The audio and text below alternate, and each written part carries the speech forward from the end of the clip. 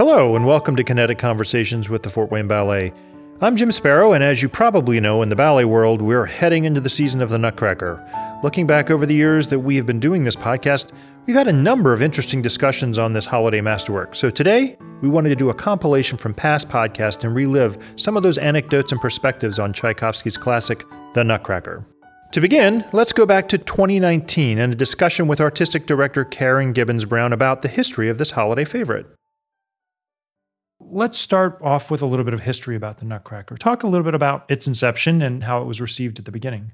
The ballet was choreographed by a man named Marius Petipa and his assistant Lev Ivanov. Petipa was French, but considered the father of Russian ballet. And by the Tsar's request, he was required to create a new work every year. So this particular year was the year of the Nutcracker, and he worked with Tchaikovsky, the composer, to create a score. And he'd worked with Tchaikovsky before. This was the last work that they did together. And he had the story, the libretto, was taken from a story by E.T.A. Hoffmann, The Nutcracker and the Mouse King. So the libretto was written by a Frenchman, Dumas, and they decided that they would only take a portion of the libretto and make it a fun story for children and for the audiences, as opposed to the more dark side that the story tends to be. So they created this ballet, and Petipa's new gimmick that year was using children to do children's parts. That was novel for the ballet world and was not successful. And in fact, it was such a disaster, people really didn't want to see the ballet again. Sadly, Tchaikovsky died the following year in 1893 and never knew that his ballet had become a success at all. The ballet took a little hiatus. What we most know or knew for periods of time in the world about the Nutcracker was the Nutcracker suite.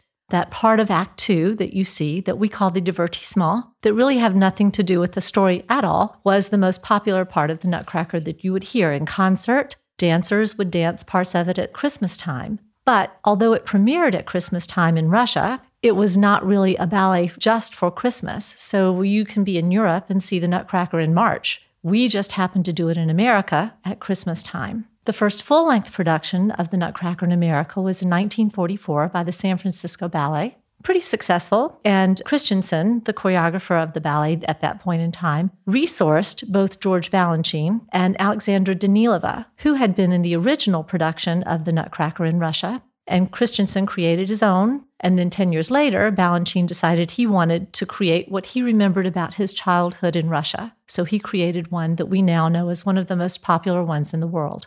So let's pick that apart for just a second. When we talk about the lack of success when it was premiered, largely because of the addition of children and elements which we think of as sort of instrumental today. Charming. Why do you think that was such a problem? And then how did we get to a place where perhaps it's thought of differently? Some companies still use adults to do the children's parts. It's becoming less popular, but there was that period of time where they did.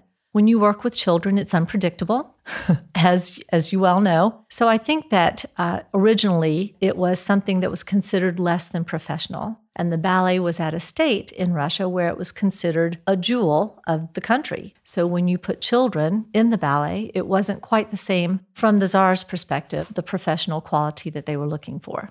The other criticism that I read about was the lack of adherence to the original libretto, that he didn't completely adhere to the story when he was putting the first ballet together. And the story's pretty dark. Yes. So what would your response be to that?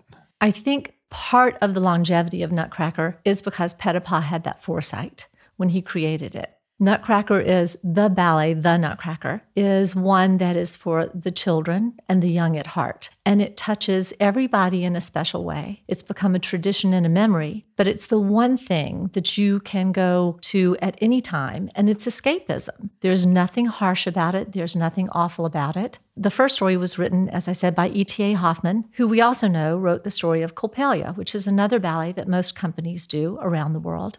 And E.T.A. Hoffmann was an amazing storyteller, and his stories always had a moral. And the moral of this story was that darkness and evil can surround a child at every point and every turn in their life as they grow. But through love and pureness of heart and truth and trust, those evils can be overcome. And that was written in 1830. It's still very pertinent in today's world, and it's a story that doesn't die, and I think that's a part of why it has such longevity.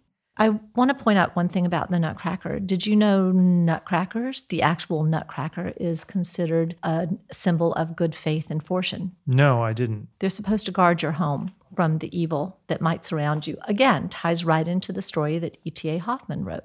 Well, and I think that those sub-stories make it very interesting for somebody who's really willing to dig in. I am fascinated that one of the things that people will go to regularly at the holiday season, whether they know anything at all about ballet, it might be the Nutcracker, like they might do with a variety of other things that are very tradition-based. And it's a benefit to American ballet companies because there is that.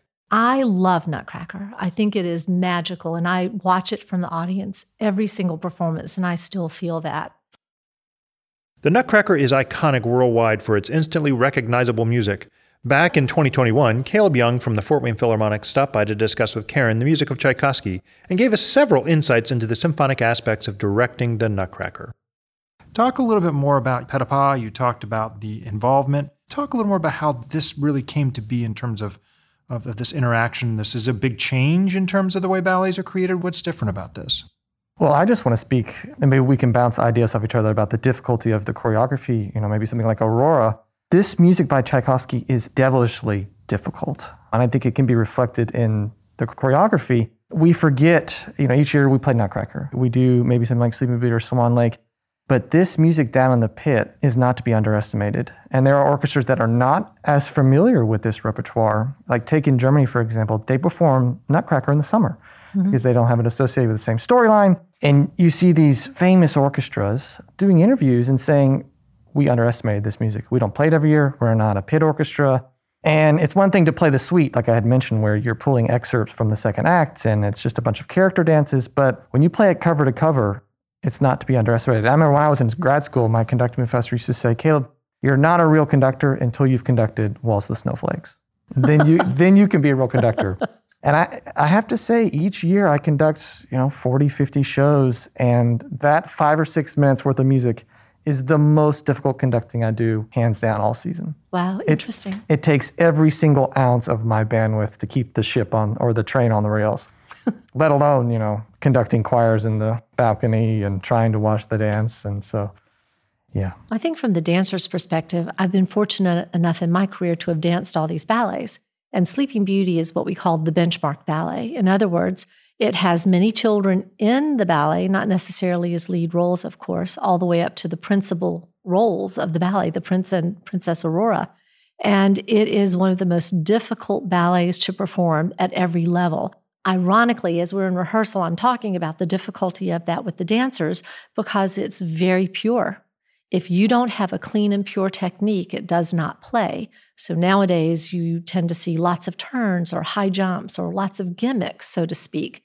But in this ballet, the gimmicks don't work. It has to be very pure and very clean and pristine, I guess. And then the artistry comes on top of that technique. Nutcracker is fun. We all see it. Interesting to hear it's so difficult to play. And when you said just the suite with just character dances, that in itself was quite a revelation in its day because Petipa traveled around the world at that point in time and brought these folk dances from other countries to present to Russia. And this is what we think, as close as we know, they looked like for the audiences. And then, of course, you have Swan Lake, which was first presented and was a miserable failure. It was not successful at all, and they tucked it away and didn't do it for years and years. Until after, actually, Tchaikovsky had passed and they planned a memorial service and revived Acts 2 and 4. And people went, what? Why have we hidden this ballet all these years? So they've each enjoyed a special life. Yeah, it's really interesting to think about how much secrecy and just mystique is around, even Nutcracker. I mean, Tchaikovsky, the famous story about him hearing the celeste at the World Fair in Paris and being so entranced by the instrument, and having it shipped back home secretly because Yes. anyone wants to hear this beautiful instrument. And we take these revolutionary acts by Tchaikovsky for granted in a way. Right. Oh, it's Nutcracker season again. Let's play this music. But this music, for me, admittedly so, I really missed Nutcracker this year. I mean, that was the thing that kind of tore my heart up the most, is not being in the pit. And let me ask you, Karen, do you find that dancers really enjoy these 3 ballets from a dancing standpoint? Because musicians love playing this music. Yes, I think they do. I think the dancers hear the first strains of the overture of Nutcracker and say, oh my gosh, again. But the first year they never dance Nutcracker again, like when they retire, they realize how special it's been. The other ballets aren't presented as regularly, so they each bring different. Swan Lake is a mammoth ballet to put on stage, and the coaching that has to go into the very different movements, the very different arm movements, is quite a study into itself. But Sleeping Beauty is just this beautiful, lush, rich ballet that you can't help but get wrapped in the music, whether you're wrapped in the choreography or not. But it's a fun story. All people know it. It's nothing secret about it, so it's easy to understand. And when it's well done, it is spectacular. Well, let me ask you, how do you, and Jim, I hate I'm jumping in here so much, but because I'm just curious, how do you go from 2.5 hours down to an hour? Because I listened to the full ballet the other day. I thought, man, I can't imagine cutting any of this music. It's all so amazing. So what is that like? And even when we present the full length here, we cut it somewhat to fit it within the constraints of what we need to present with the community as a collaboration with the orchestra. It is difficult, but when you remember, for instance, in Nutcracker, the snow pas de deux, just before the snowflakes that you mentioned, that was originally written as a scene change. Oh, wow. It wasn't a pas de deux at all. So the curtain closed and all the crash, bang, boom music you hear is covering up the noise of things moving backstage because they didn't have the same capabilities technologically that we have today. So a lot of the music written for Sleeping Beauty as well, we have that scene called the Panorama, and it's the Lilac Fairy sailing with the prince taking him to the sleeping princess. But it's very difficult in smaller theaters to have the sailing boat, similar to what you'd see in Phantom of the Opera. It's very difficult in many theaters, especially with the stage space. You have to sacrifice. Do we keep the space to dance, or do we use the space for the production elements that may or may not play and really doesn't further the story? So you have a lot of that music we've streamlined a bit for that. It just breaks my heart a little bit. Every time I go to a concert and I see these pieces presented on a symphonic series and they've trimmed it down to 45 minutes, it just crushes my soul a little bit because it's just such good music. Well, nowadays, when you see Nutcracker, for instance, how can you not see the snow pas de deux? Why was that written for a scene change? Absolutely. But they didn't have another way to do it. And for the stream of the story, they just kept the music playing, the curtain came down, and in that very big, grand section in the end of the pas de deux, Clara and the Nutcracker Prince simply walk across the stage in a spotlight. And you'll find a few companies that still present it that way today, and the audience just goes crazy because the music is so grand and all they're doing is simple walks, but it's beautiful. Love it. Well, and I wonder, too, when you talk about these suites, looking at it from a practical standpoint, how much of this is a composer's repackaging so they can make more money? Because while you're completely right, you can't put a 2.5-hour performance on stage all the time. But thinking practically, if I write this music, whether I'm Stravinsky or Tchaikovsky or whomever, if I repackage this in ways that orchestras would play it or would be able to do it in a way that I could say that it's slightly different, it gives me an interesting way to continue to make money off of my ideas. So I wonder, too, when we talked a little bit about the creation of the integration of the creation, we talk about the Ballet Russe ballets, which, the artist and the choreographer and the musicians are all working together to put a product together. Is that how this one was put together? Or you talked about Petipa and Tchaikovsky. How did this one actually work? I'm not sure it was quite the same collaboration that we envisioned from the Diaghilev days. The story is that Petipa would work out the choreography on his dining room table with objects that he moved around to create the patterning. So in Waltz of the Flowers, of course, the real supporters of the ballet that loved it were the audiences that could sit in the back of the house. The royalty always came because they must, and they appreciated it. But the real audience, the fan club, so to speak, was in the back. And if you see Waltz of the Flowers from the top, it's swirling flowers, swirling patterns like flowers on a gentle breeze. And ours is actually that. You just don't get that from our specific theater. But I don't think it was the same kind of collaboration. The story is that Petipa would say, I need 64 counts of march music, and then I need a gong to hit here, and that's what's going to happen at the gong. And I don't think it was quite you might have a different perspective. No, that's my understanding of it as well. But Jim, I think you make a good point about composers needing to make a living. Their music, in a way, becomes functional when they do arrange it in these suites and they arrange it for four-hand piano. I hate to change the composer narrative here, but I've been kind of revisiting Appalachian Spring a lot these days. And it's the same thing. It's a suite that everybody plays in the concert hall, but now we're having this kind of renaissance of the full ballet. And I just looked yesterday, actually, and the publisher who's raking in the cash for the Copeland Foundation and the Martha Graham Fund is pushing the full ballet these days. So I'm wondering if we're going to start seeing a shift in these Tchaikovsky ballets. I don't know. For us, they're public domain. The choreography, it's not protected by trusts, etc., in the same way that something more like Martha's Ballet or Appalachian Spring. So I think it gives a different opening for many companies to do different things, but they're harder to do because of the grandiose nature of the piece. I think what's really fascinating is that these 3 ballets that we're presenting sections of were all choreographed within 5 years of each other. Wow. Can you imagine? 5 years, he created all 3 of these big, and they're 4-act ballets generally. Yeah, I'm always so blown away by your creative process. I come see your performances, and when you present new pieces, I'm like, man, I can't imagine setting this. This is such a different... Because I'm literally studying dusty music that was written 200 years ago. So not much, there might be a little bit of interpretive flair there, but you're literally creating new art, which is so inspiring in a way. Thank you. I hadn't thought of it quite that way, but I think also in the Ballet Russe time period, or the Diaghilev time period, the ballets weren't 4 acts anymore. Right, they were more right. repertory They're programs. shorter, right. So instead of one night of a 4-act ballet, I know Nutcrackers too, but 4 acts of Sleeping Beauty, you would go see 3 different ballets in one evening. So we're going to do Petrushka, Firebird, Rite of Spring, right? Why not? You just talk to those trust folks about that, Let's all right? do it. I'll make a phone call. There you go. See how that works for us. All right. And finally, we revisit our look at the Nutcracker as a distinctly American holiday tradition. Karen and I discussed the meteoric revival of the ballet on the other side of the globe from where it began. People told Petipa, the choreographer, that he was crazy because as he was, well, he might have been, but... Yeah, he's an artist, so there you go. Exactly, but thank you very much. But as he was creating this libretto, his intent was to have children play the important roles in the ballet, which makes sense when you hear of Hoffman's main theme for the ballet.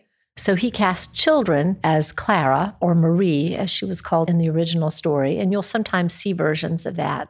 And then the Nutcracker and some of the other roles, the party children, were played by children. And they were children in the academy in Russia, but it was not normal for children to take on such important and lengthy roles in a ballet. We know the full length, but the full length is relatively recent. There's a lot of things that, in terms of becoming such commonplace. But when you look at the music, the Nutcracker suite was actually something people were very familiar with, because it was packaged in a way that was what people were familiar, but they didn't know the full length in America. And Tchaikovsky actually premiered the suite before he premiered the full length because he had it prepared and inserted it during a concert where he had a piece that wasn't ready and didn't like. So it got premiered before, which is so unusual based on the way that usually works. So the first full staging outside of Russia happens, and what happens at that point? After it did not have great success in Russia, it sort of got buried, didn't come out very often. And the Ballet Russe, which is a ballet company composed primarily of Russians, took the suite on tour. So to familiarize yourself with the suite, you can watch Walt Disney's Fantasia, which is what we all knew for so long. In 1944, William Christensen, who was the director of the San Francisco Ballet, thought this would be wonderful for his company to do. So he presented the full length, the Nutcracker, and that was the first time it had been seen on American soil.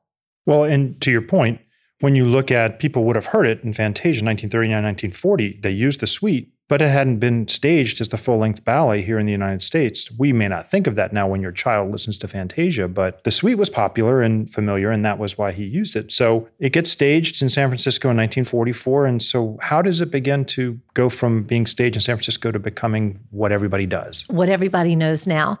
Well, San Francisco Ballet, again, was the first company to do the full length, and they continue to do it today. They reinvent it every so often, but they still do the full-length Nutcracker. In 1954, George Balanchine, who was from Russia originally, was in charge of the New York City Ballet and wanted to bring a bit of the Christmas as he remembered it in Russia and the ballet as he remembered it from his childhood to America. So in 1954, he staged his version of the Nutcracker on New York City Ballet. And the rest, they say, is history. It became hugely popular. So we went from the West Coast all the way over to the East Coast. Didn't take off quite the same way on the West Coast as it has now, but now everybody does it. Companies all over the world tend to do it now at holiday time. But again, in Europe, they may do it in March.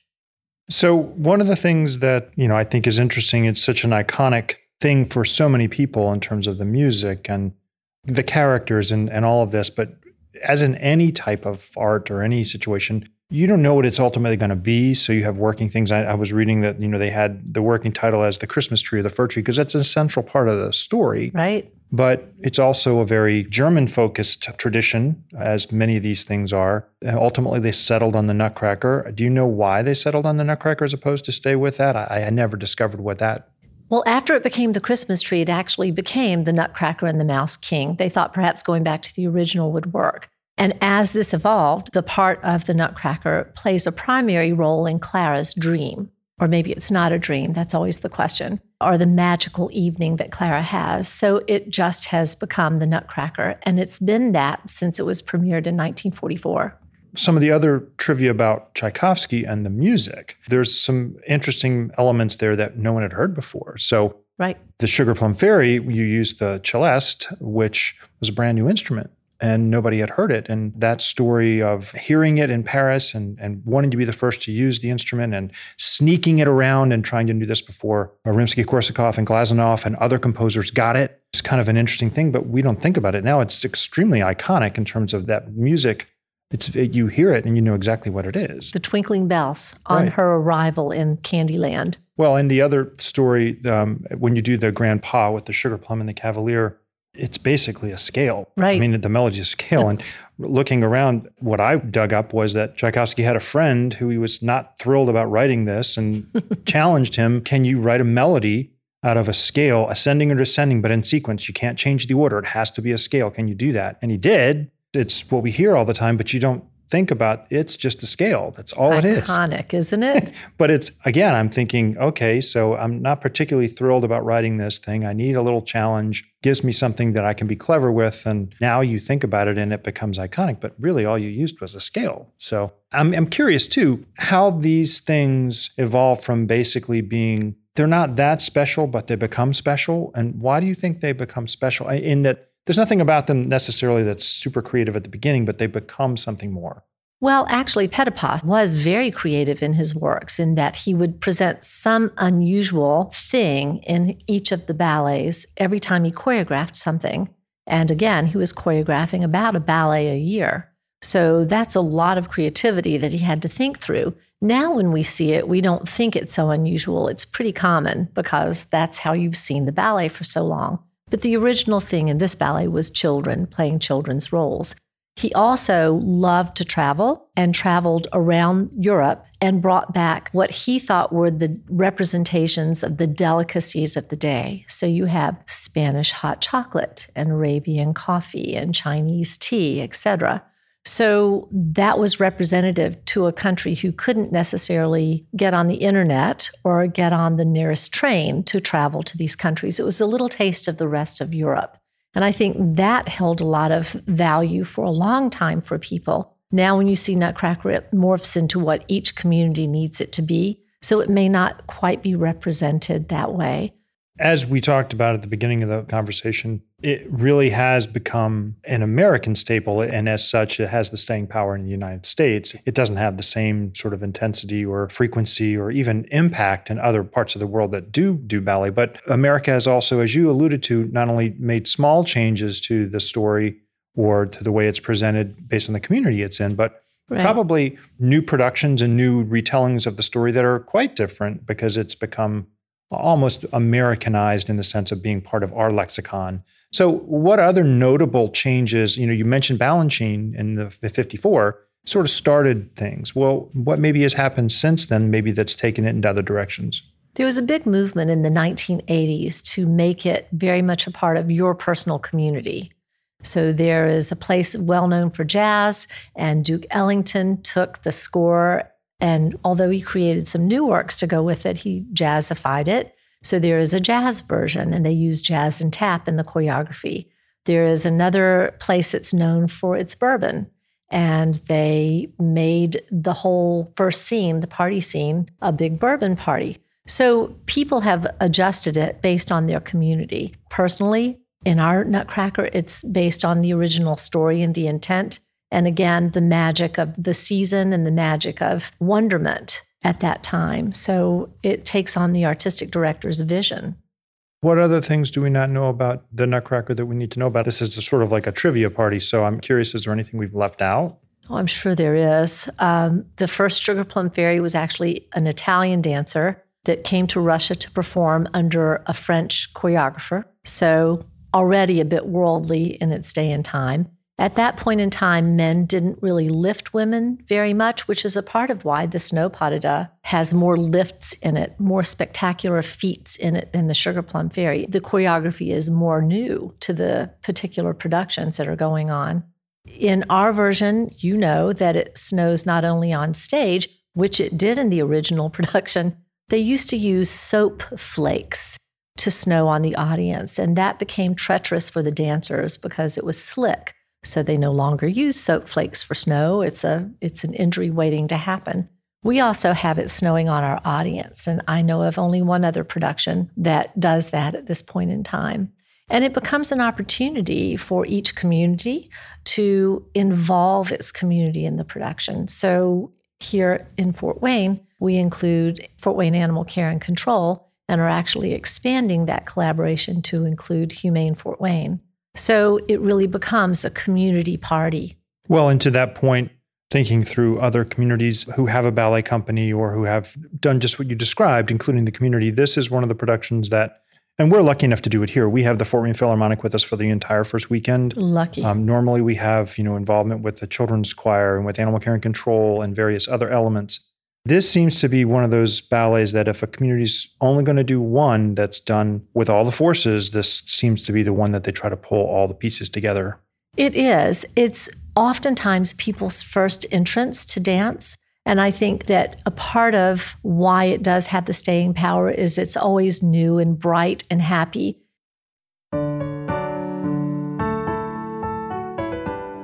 This has been Kinetic Conversations with Fort Wayne Ballet. Fort Wayne Ballet's The Nutcracker opens for this season Friday, December 1st and runs through Sunday, December 10th at the Arts United Center. For tickets, please visit our website, fortwayneballet.org, or call the box office at 422-4226. Kinetic Conversations is brought to you by Fort Wayne Ballet and Wayne Shout Productions. If you'd like to receive notifications on future podcasts, please like the podcast and go to fortwayneballet.org to sign up for notifications on performances, podcasts, and more ballet news. You will also find a library of past episodes on our website in the menu of options. Until next time, I'm Jim Sparrow, and thanks for listening to Kinetic Conversations with Fort Wayne Ballet.